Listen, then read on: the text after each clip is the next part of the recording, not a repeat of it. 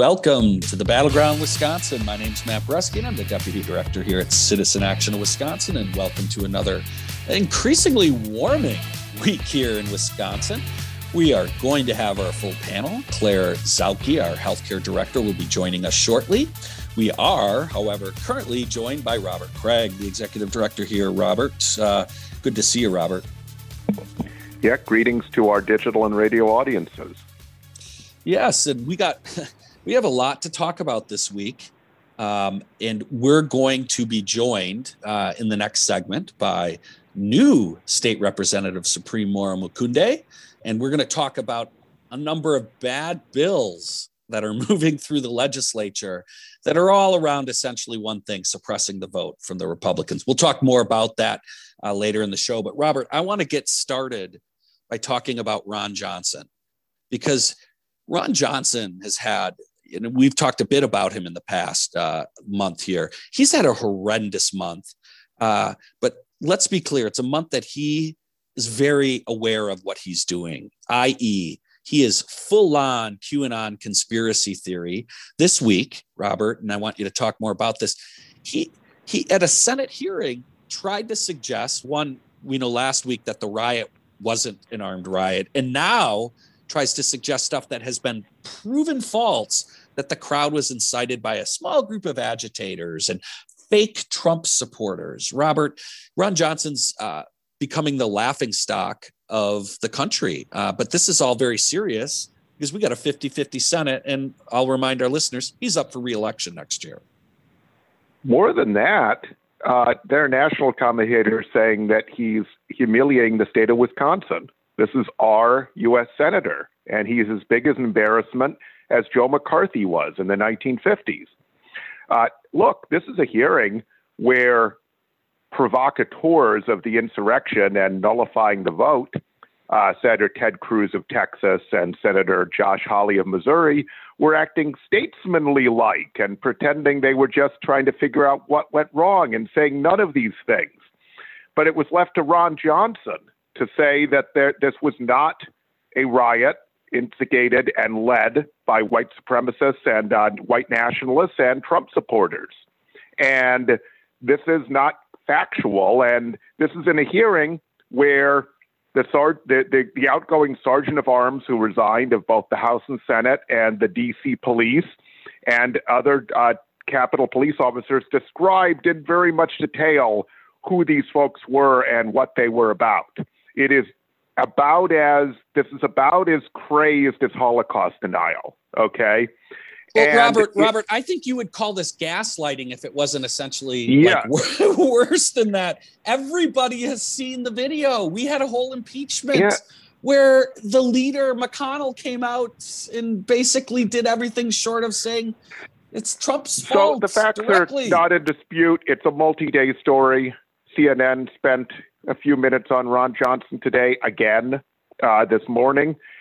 So this is the question is, what does it mean? We know it's crazed that he is part of the QAnon caucus now. In fact, more so apparently than Ted Cruz and Josh Hawley. And the question is he trying to be the next Donald Trump? Does he want to be his vice presidential candidate? Is he even planning to run for re-election, or is this theory of the case about run for re-election? And by the way, given the polling of Republicans who are still getting a steady diet of Sean Hannity and Tucker Carlson and even misinformation to the right of that, it's plausible that this is his scenario for re-election, which tells you what our situation is here.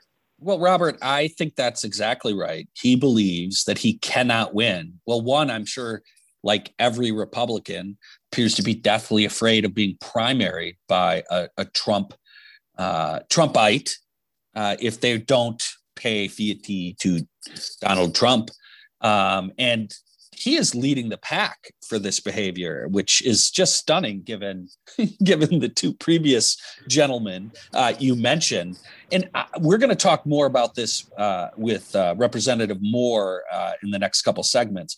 But clearly, the state legislative Republican caucus kind of believes the same damn thing, because they're running around, and we'll talk more about these bills that are just straight up voter suppression. So, and they've talked more about, we do. Robert, I'd love to get your comment. The Supreme Court threw out their wacky bill to try to overthrow the election that 15 of them signed on for. So yeah, Wisconsin, Robert, does have a very interesting strand of QAnon Republicans that seems to be as strong as just about any part of the country right now. So the fascist anti-democratic movement, I used to call it proto-fascist, now it's getting outright fascist, that is the dominant strand of the Republican Party right now, and especially their office holders, even more than voters, is functioning on big lies, as fascism does, which it repeats over and over again. And so the big lies are that the election was stolen, which of course is related to a big lie that's much older than Donald Trump being president, and that is that there is a massive voter fraud that requires us to have very strict standards to reduce the amount of voting, which I know we will talk about here in Wisconsin in a future segment. Those are related. The big lie that COVID was overstated and that the public health measures, such as masks, are somehow some sort of attempt by liberals to suppress your freedom to infect other people and kill them, which is not a freedom. And now the big lie, the most uncredible in many ways of all, that it was left-wingers that sacked the Capitol on January 6th, not the people who were called to Washington by Donald Trump, instigated on the big lie of the election being stolen, and without permit directed to march to the Capitol and prevent the duly constituted Congress from certifying the election, the fair election of President Biden. Exactly the kind of thing the founders were most afraid of. This is exactly what the Federalist Papers and the Constitution were written to prevent, and the impeachment clauses and all the rest. Well, again, like I said, you would think Senator Johnson was gaslighting us, but, the whole place is burnt down because we all witnessed it. We all witnessed it communally. I want to say our great panelist, Claire Zauke, has been able to join us. And Claire, we've been talking about Senator Ron Johnson. I'd be thrilled to hear your thoughts about his illustrious week. But you actually have a pretty amazing personal story. We'd like an update on how your effort to fight big health insurance companies trying to charge you for a COVID bill, which they did to me too. How'd it go? Which delayed your joining us. And great to have you, Claire. Thank you. It's good to be here. And I wish I had better news for you, but it actually didn't go. They never called me. I've triple, quadruple, quintuple checked my appeals letter. And they were supposed to have a facilitator call me at 9 a.m. and that my appeals hearing was scheduled from 9 to 9:20 a.m. I even double checked in Central Standard Time on today's date in this year, and no such call. So if I disappear again, it's because I'm answering random phone calls that I usually don't. But, one possible clue here, when they charged me illegally for the anesthesiologist for my colonoscopy and denied my appeal, they just went and paid without telling me and just stopped responding. So maybe they looked at it, see they're wrong, and they're just going to pay, but they don't want to admit they were wrong to create a precedent so they can do it to other people. Yeah, let's just say there's a trend. We've talked about it early on. There's definitely efforts to charge people for their COVID testing. And Claire, you are living proof.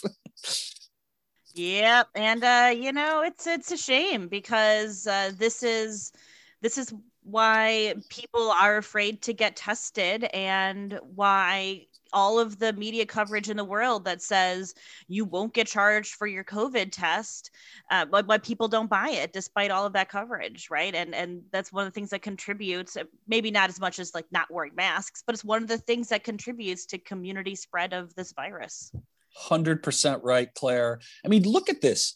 You just explained what you have to go through to prove that you shouldn't have to pay for something that there's on the news, that this stuff is supposedly free. But yet the big, powerful insurance company doesn't understand that simple fact.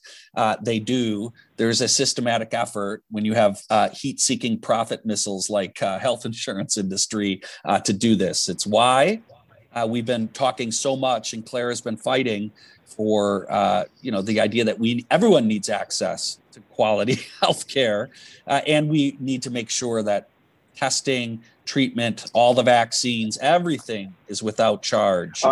Another quick lesson. I mean, this is a law, federal and state law. It shows you how democracy, even just passing a law, doesn't solve a problem. The law will be violated by powerful interests without the power to enforce it. And so it's never over, even if you pass a law that outlaws something this clearly. With that, we're really glad to have Claire with us. We've got 3 more exciting segments. When we come back, we are going to be joined by Representative Supreme Moore-Omokunde, and we are going to talk about some seriously bad bills that are moving through the legislature that have one goal: voter suppression. With that, you're listening to The Battleground Wisconsin. We're Citizen Action. You can find us at citizenactionwi.org. Welcome back to The Battleground Wisconsin. Again, we're Citizen Action. You can find us at citizenactionwi.org. We are really super happy to have new State Representative Supreme Moore-Omokunde. Supreme, great to have you. Thanks. It's good to be here. This is my second time on the podcast, so it's awesome to be here. Well, I think we're going to have you on more, Supreme, because before you were a state rep, you were constantly wanting to talk about, we need this bad bills committee. We need people who can focus on a lot of the bad stuff that's coming and be able to respond. And well, here you are, you're a state rep. And this week, we got a series of some seriously bad bills that are straight up about voter suppression. Want to get your thoughts on the Republicans' efforts to suppress vote here with this series of legislation? Yeah, so we definitely need that bad bills committee right now because the bills are definitely bad and they all came in a slew this week. I don't know. It seems like Senator Strobel and Darling, they really want to get into the weeds on this voter suppression thing. First and foremost, if you look at all the bills, they all start with, we did this Gallup poll and 59% of the voters have no faith in the election system. And so we need to do X, Y, Z to restore that faith in our election system. And then it goes on to say, well, in order to restore faith in the election system, we have to kind of suppress the vote in these many different ways. There's a number of different ways they have. They talk about term limits. They talk about so-called ballot harvesting. They want to have one space where everybody drops off their ballots in the city of Milwaukee. And then the worst one, in my opinion, is the indefinitely confined voting. The indefinitely confined voter, where they're threatening to send people to jail for like 3 years if they violate some laws or something like that. So there's a slew of them, and I was like, is it just Strobel and Darling, or is it just, or who is it? So well. I think I think we better get ready. I think we're going to have more of these. Robert, first question for the representative. Supreme, thank you for joining us. And again, I don't know if you've been on since you were elected, so congratulations about your election and inauguration. Thank you. So, yeah, absolutely. So let me follow this, okay? The people don't trust the elections because right-wing Republicans have been lying that there's a voting integrity issue for a very long time, at least back a decade. And now the polls reflect that. They also reflect that they don't trust that Biden was duly elected president, which of course is a lie. So you get the communication apparatus to spread the lie among people who will believe you, showing total disrespect for those people, by the way. Then you go and you do this. Now, why would you do that? Why would you do this lie? And why would you then come up with these proposals? It seems to me it's pretty obvious, and this is well documented, they don't think they can win free and fair elections. They are a minority party. You see that with their redistricting shenanigans, where they've held power for the last decade. And so these are highly anti-democratic measures. They should be making voting easier, as Governor Evers does with automatic registration. In a pandemic, if you live alone, you should be able to vote easily, like you are confined. I voted in person in this spring election because I live alone, and it's hard for me to get the witness. The witness thing is silly. They can tell whether it's me voting or not. I'm in the system.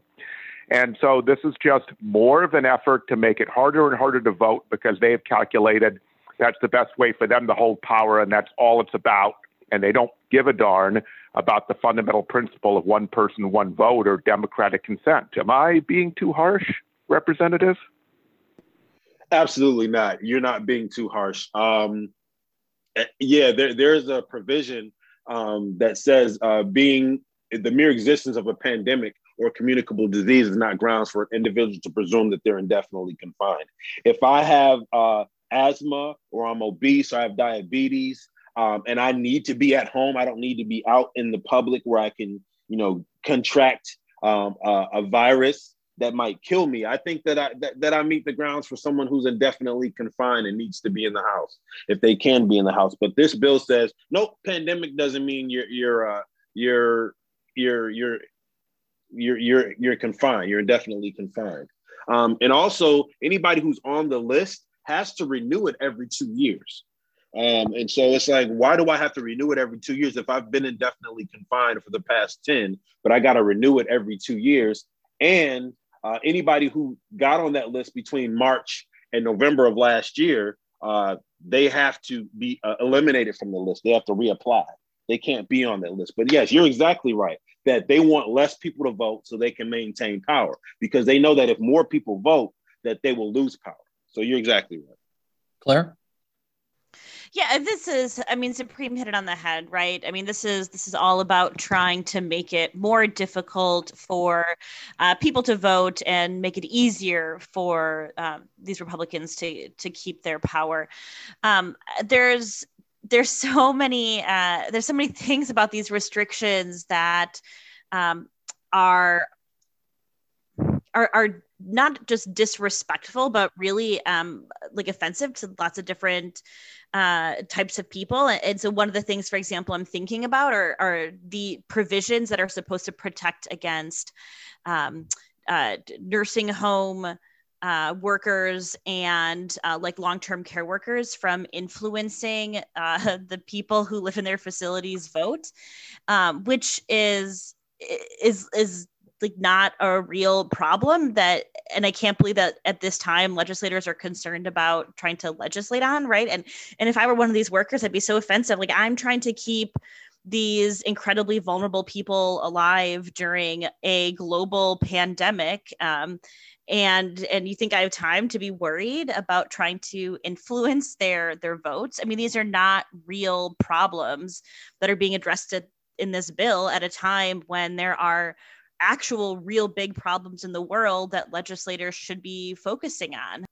It's really astounding that they're trying to push through these pieces of legislation. Yeah, I'd agree with Claire. It's a solution in search of a problem, really. And I think that's another kind of generational thing.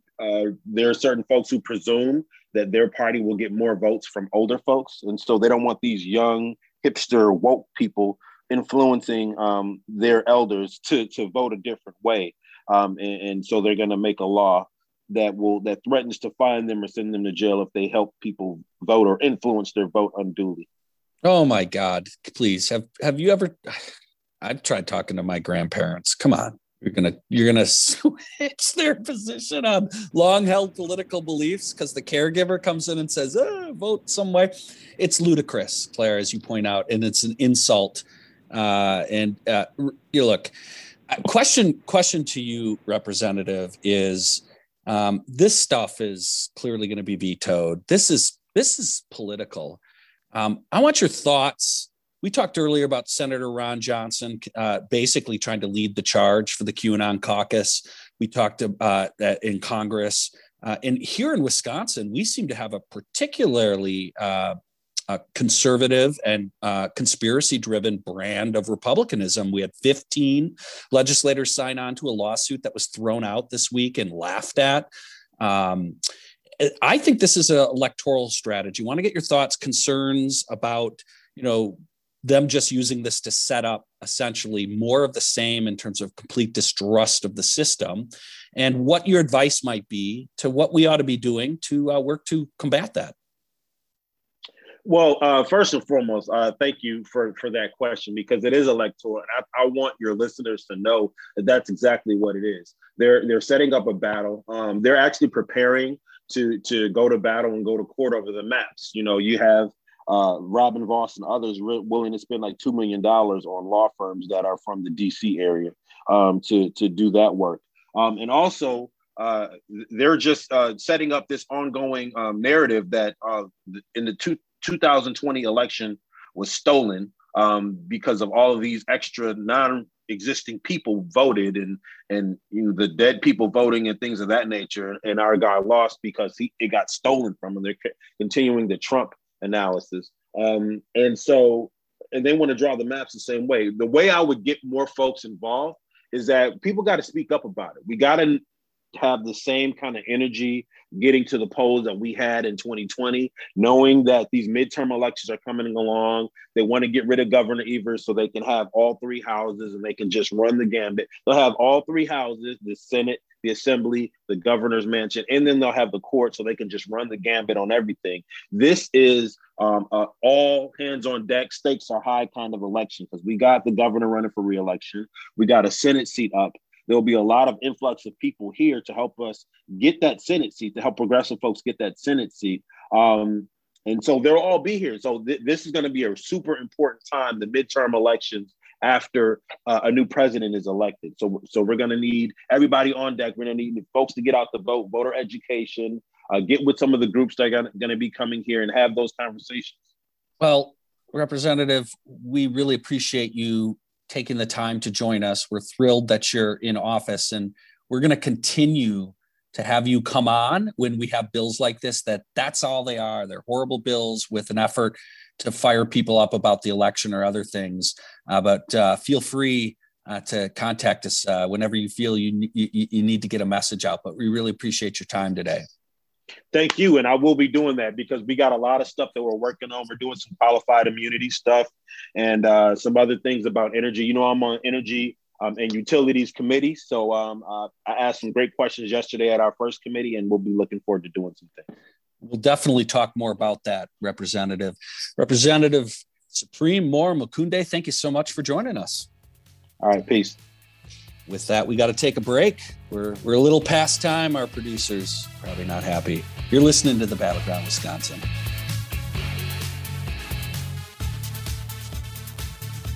Welcome back to the Battleground Wisconsin. We want to again thank Representative Supreme Moore Omokunde for joining us in the previous segment. We'll definitely talk more with the representative going forward, specifically about a lot of the climate stuff that he will definitely be a leader on.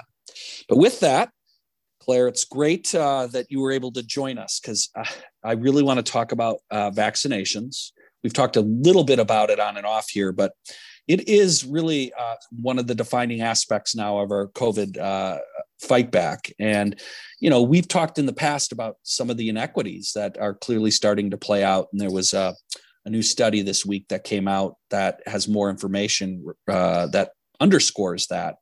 The study nationally found 6% of Black Americans have been vaccinated, which is definitely below the averages. And Claire, I wanted to get you to talk more about this. And I believe you also have some actual Wisconsin numbers from the study. Claire?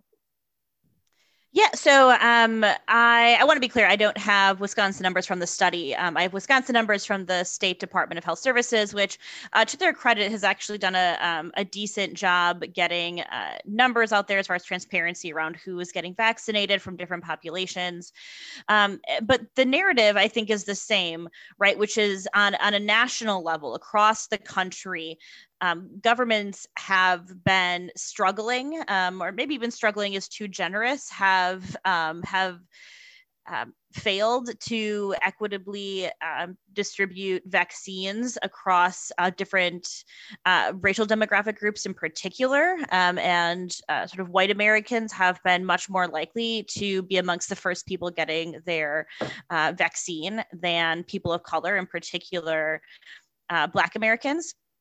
And sort of the national study that Matt has referenced says that only about 6% of Black Americans across the country have been vaccinated. But when we look at here in Wisconsin, it's actually even worse than that. So in Wisconsin, as of the date that we're taping this, February 25th in the morning, only 4.2% of Black Wisconsinites have been vaccinated, which comes to 18,204 Black residents of the state, whereas 13.4% of white residents in Wisconsin have received at least one dose. And that's almost 700,000. It's 684,000 people. So that is, that's just about a 10-point difference there. So it's really a huge disparity. And this pandemic has been a series of disparities in who's getting the virus, who gets more sick from the virus, disparities in deaths, disparity in treatments, disparities in testings. And this is just another one to add to the list. Robert? Yeah, so this is not a shock at all. But here's what we need to think seriously about. This is happening in blue states and in red states. Look, the Trump administration with their lack of a vaccination plan is part of it, but there are a lot of blue states involved, or states with blue administrations, such as Wisconsin, despite the sabotage of the legislature. And it's the same. So we know what structural racism is. We have an unparalleled number of Democratic politicians using the word structural racism now that we've had the largest outpouring of civil protest in American history, which is what happened last year after the murder of George Floyd. And that, of course, has been building for over a decade. So here's where structural racism is hard. You actually have to change systems. You can't simply put the vaccine through private drugstore corporations that tend to put themselves in wealthier and white communities, health systems that are supposed to be charities but place themselves out in suburbs and away from people who are the most marginalized. You have to find a way to change that structure. And there is still a huge gap right now. Hopefully we can close it very quickly between the aspiration of dealing with structural racism and the real powerful vested interest that to be taken on to actually change it, to change the structure. And you probably need a huge amount more funding for public health. We have underfunded public health in this country for decades, and in Wisconsin, one of the worst states for this, Democratic and Republican administrations. And that is part of the problem with our COVID response. It's Donald Trump's a lot of it. It's not all Donald Trump. And are we willing to spend more there and less on reimbursements for medical specialists who get mostly publicly funded if you add up Medicare and Medicaid, and get handsome reimbursements, and also want a system where they get private pay from insurance companies, which is greatly bloated compared to what the actual cost of care should be. So we're spending plenty on healthcare. It's how we spend it. And we spend it on atriums and fancy hospitals out in the suburbs, and not on a guarantee of health and public health for everyone, especially those who don't have it in our country, which tends to be lower income people and Black and brown people disproportionately, but also a lot of poor white people. So look, we're going to continue to watch this issue. It is worth pointing out this week that DHS is attempting to try to boost vaccine distribution in some of the areas where we're seeing some of this inequity that, as well pointed out, is systemic. It's going to require a lot more of that, and we still continue to not be getting the amount of vaccine that there's a demand. But look, this is the effort of the next 3 to 6 months, right, to really how effectively this gets done. So we'll continue to talk more about this topic as we go forward. But I wanted to talk about an unemployment bill that is moving through the legislature. Robert, this is something I'm going to talk to you on the lead on. We have talked in the past about the problems that exist in Wisconsin in terms of getting folks their unemployment money. And we've had the leader of the department be terminated or essentially resign. Much scandal around how this has gone. And let's be honest, this has been terrible. But want to just state before I send it to you, Robert, this is a system that was not designed, by the way, no matter who and what computer system. You could have had the best damn computer system in the world. The system is set up to kick people out. And Wisconsin system went through a decade of efforts to basically put more and more hurdles in front of people. But nonetheless, Robert, there was legislation moving this week that continues to just demonstrate the complete partisan divide that is getting in the way of really trying to help people. Give us the deets. Well, truth is, as you pointed out, Matt, there's been bipartisan unity in the 90s and through the early aughts on making unemployment insurance harder, provide more hurdles. And I would add, it's not just hurdles, it's shaming people who by no fault of their own have lost their jobs, often by decisions of the most powerful in our country, like trade agreements, for example, that benefit corporations and take away jobs, deindustrialize jobs, right? Just for example. And not investment in the system. You could make this a very user-friendly system that was easy during a time of stress when family stress, depression, suicide go way up when people are unemployed, and it's a stress on the whole family, leads to divorce. For example, you're going to make it harder with this complicated system where we're going to shame you and make it as hard as possible and make you feel like a criminal. So there's that, but there's the investment. I can tell you, because I had the privilege of being on a major federal advisory committee on student financial aid in the 90s as the one statutory student member with a whole bunch of chancellors and bank presidents. And the Department of Education was always struggling with a computer system that was a legacy system that just couldn't do certain things. And we've not invested in that. We've not invested in having the right workforce for this. This is always where we cut so we can give more money to the WEDAC and more for giveaways for corporations, right? And the Republicans are worse, but they have done nothing. They've been the least active full-time legislature in the country last year during the pandemic. They've simply tried to politicize this. They do not care that people are not getting their unemployment checks. They care about hurting Governor Evers. Governor Evers does care, has not been able with his resources to get done. There may well have been mistakes, but these are human mistakes, not intentional mistakes. And this bill still doesn't solve the problem. It's more grandstanding. And to top it all off, the latest version I just saw a link from a good news source, includes a liability shield for corporations who through negligence caused people to have COVID-19. So they're trying to get that piece of junk in again, and Governor Evers, to get some resources, may have to sign it, but they guarantee no money for the unemployment system. They're simply making Governor Evers come up with a plan that they probably won't fund because they want this to go on so they can electoralize it, period, which is immoral and horrendous.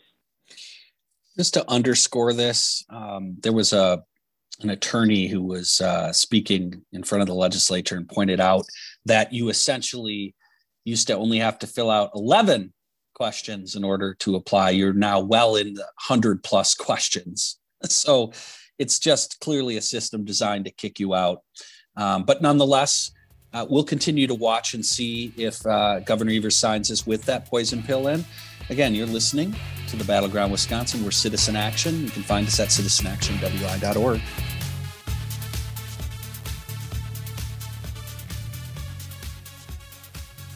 Welcome back to the Battleground Wisconsin. We're Citizen Action. We need to talk about this big fight that's going on nationally in Congress this week around COVID relief. It's huge. It's very, very big. It's a $1.9 billion plan. And the thing that we want to talk about more today, and we previewed this a little bit last week, is the fight for the minimum wage. In particular, the 15 an hour minimum wage has been strategically inserted in this. And progressives in Congress are fighting for it. And it's the big question this week as to whether it's going to be in the COVID bill. Robert, I know this is something you have been tracking. We are certainly encouraging all our listeners, to make sure you contact your congressional member and encourage them, make sure that they support this. But also we want to talk about Ron Kind and some others here, but Robert, want to get your thoughts on this. This is a really, really important moment here nationally with the new Biden administration. Yeah, so we've been talking about this for quite some time.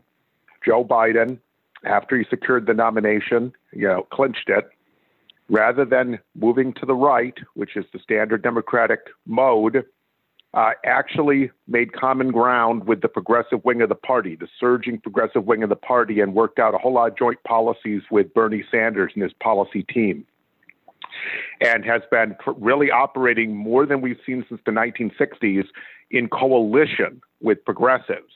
We've had administrations under Clinton and Obama that were very much establishment dominated. And he has come out of the box with COVID relief so bold, and it's what we need, that one of the masterminds of the Clinton and Obama economic policy, Larry Summers, has claimed it's 4 times too big, and as a Washington Post op-ed, being used constantly by Republicans. That tells you how much he's moved. And one of the big things in it, there are a lot of critical things in it, like survival checks. They call them relief checks. They're survival checks, really.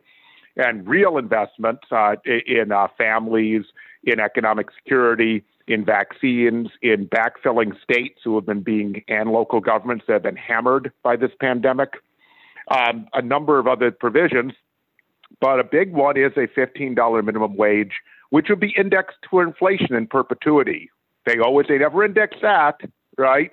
And therefore it falls behind. It's why we're still at $7.25 an hour in Wisconsin. And if we'd stayed at the minimum wage of the late 1960s, we'd have one over about $22, $23 an hour. That's how much value the minimum wage has lost. And by the way, raising the minimum wage raises everyone else's wages who's above that. You raise the wage floor, the next tiers of wages go up. Now, right now is the big fight to keep it in there. Biden put it in there. The president did. There has been some, queasiness and backsliding, some moderates who don't want to do it. But this is the best way to do it, the only way to do it, because a standalone bill won't pass with the filibuster. So it has to go through budget reconciliation, which is a complicated process that allows 50% of senators plus the vice president to pass a bill. In other words, majority rule in the already minority Senate, given how much land is represented rather than people. And so this is huge. This would be the biggest thing we could do structurally and permanently for income inequality. That's right on the plate right now. For income inequality, for gender equality, because more women are low-wage jobs because we depreciate sectors of the economy that are predominantly staffed by women, caregiving, for example. And then also one of the biggest strikes we can make for racial inequality, because it disproportionately helps Black and brown people who are lower income. But most poor people and low-income people are white, so it is in the common interest. The only people it doesn't help are the largest corporations that want to continue to take most of the benefits of our economic prosperity. And it doesn't hurt small business. I'll close on this, because your customers will have more money in their pocket to buy your services. And every state that has increased the minimum wage has not seen these job losses. When you hear about the job losses, and that's in the last decade and a half, it is because they're dry economic formulas that predict it, not empirical evidence. And a lot of economics, this is a dirty secret, is theoretical and not based on what really happens in the economy. It's a joke. Claire, any thoughts on the specifics related either to the minimum wage piece or other aspects of this COVID relief bill that are, absolutely critical that we need to get this thing through? The only thing that I agree with everything Robert said, right? I think he laid a really, really strong case out for, why the Senate really needs to be taking this provision seriously and making sure it gets into the COVID relief bill. The only argument that Robert didn't make that I'll make is that there is a fair amount of research that shows that a sizable majority of Americans support raising the minimum wage, and not just raising it, but raising it specifically to $15 an hour.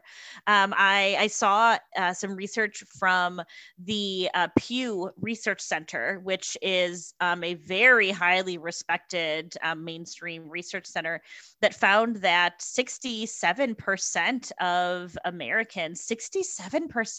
Americans across parties believe that that we should raise the minimum wage to $15 an hour. And of course, you know, a lot of that comes from Democrats, but also it was almost half of Republicans, and that was in 2019, even before the pandemic, right? So, like, this is something that actually has strong bipartisan support amongst the community, and there are states that are not blue states that have passed minimum wage increases. I know Florida passed a minimum wage increase referendum that recommended raising the minimum wage to $15 an hour, granted over the course of 5 years, I think, to 2026, I want to say. But there is evidence in states, and not just blue states, that this is something that has on the ground support from regular people. And if senators were smart, they would listen to their constituents about this. Claire, I'm really glad you brought up the popularity of this amongst the public, because this issue demonstrates, probably better than just about any other issue we'll ever talk about, the real power behind a lot of what's been going on the right. Robert often likes to remind us the power behind Vos, the power behind a lot of these folks. And it's these financial special interests. And that is how you could have a situation, as Claire points out, where you have like 70% of the public supportive of a strong minimum wage increase, and it could be possibly held up. It's the only explanation, because there's absolutely no political capital to be paid other than the capital from the capital, the money interests who are behind these folks. So folks, it's really, really important that you contact your Congress folks, because it's only us and the people that can kind of combat that kind of power. And look, it's this simple. Every worker, right? Whether you're black, white, brown, indigenous, you deserve a living wage. Your family deserves a living wage. And no one, Robert pointed out, no one can live on $7.25 an hour. No one can. And we are coming out of a pandemic where disproportionately, it's a lot of these folks who helped and have helped us get through the pandemic. We're talking about restaurant workers, who are the ones that are left, EMTs, delivery drivers, caregivers, Robert's pointed out, folks who work in a lot of our grocery stores, right? This is a no-brainer. And so I am imploring everyone who's listening, please contact your Congress folk. I don't care if you think they support it already. Let them know how important this is. And please, if you are in Ron Kind's district, please call Ron Kind. He needs to hear from you. He has supported a $15 minimum wage increase in the previous session, but this is going to be the vote that counts.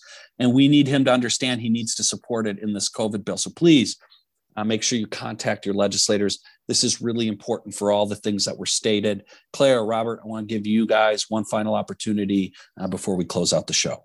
I'll give folks an update. During one of our breaks, I went to my health insurer's website to check my claim. And Robert's right. They did indeed pay for my the remaining balance on my COVID bill late last night without telling me. So woo! That's great. That's great on so many levels. They're like right-wing politicians. Never admit you're wrong. Because they don't want, in this case, they don't want a precedent. They want to be able to charge other people, Claire. So congratulations. Thank you. Yeah. So, hey, it goes to show, kids, just file the appeal, because chances are they don't want to talk to you and they'll just pay it. You know why? Because they have no leg to stand on, sleazeballs. All right, folks. People power. People power matters. Please contact your Congress folk.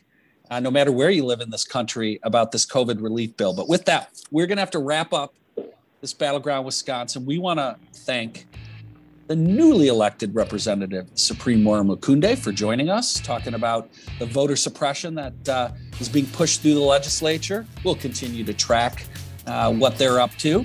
But with that, thanks everybody for listening. I want to thank our producer, Brian Wildridge, also, who makes it happen every week. But we will see you all next week here at the Battleground Wisconsin.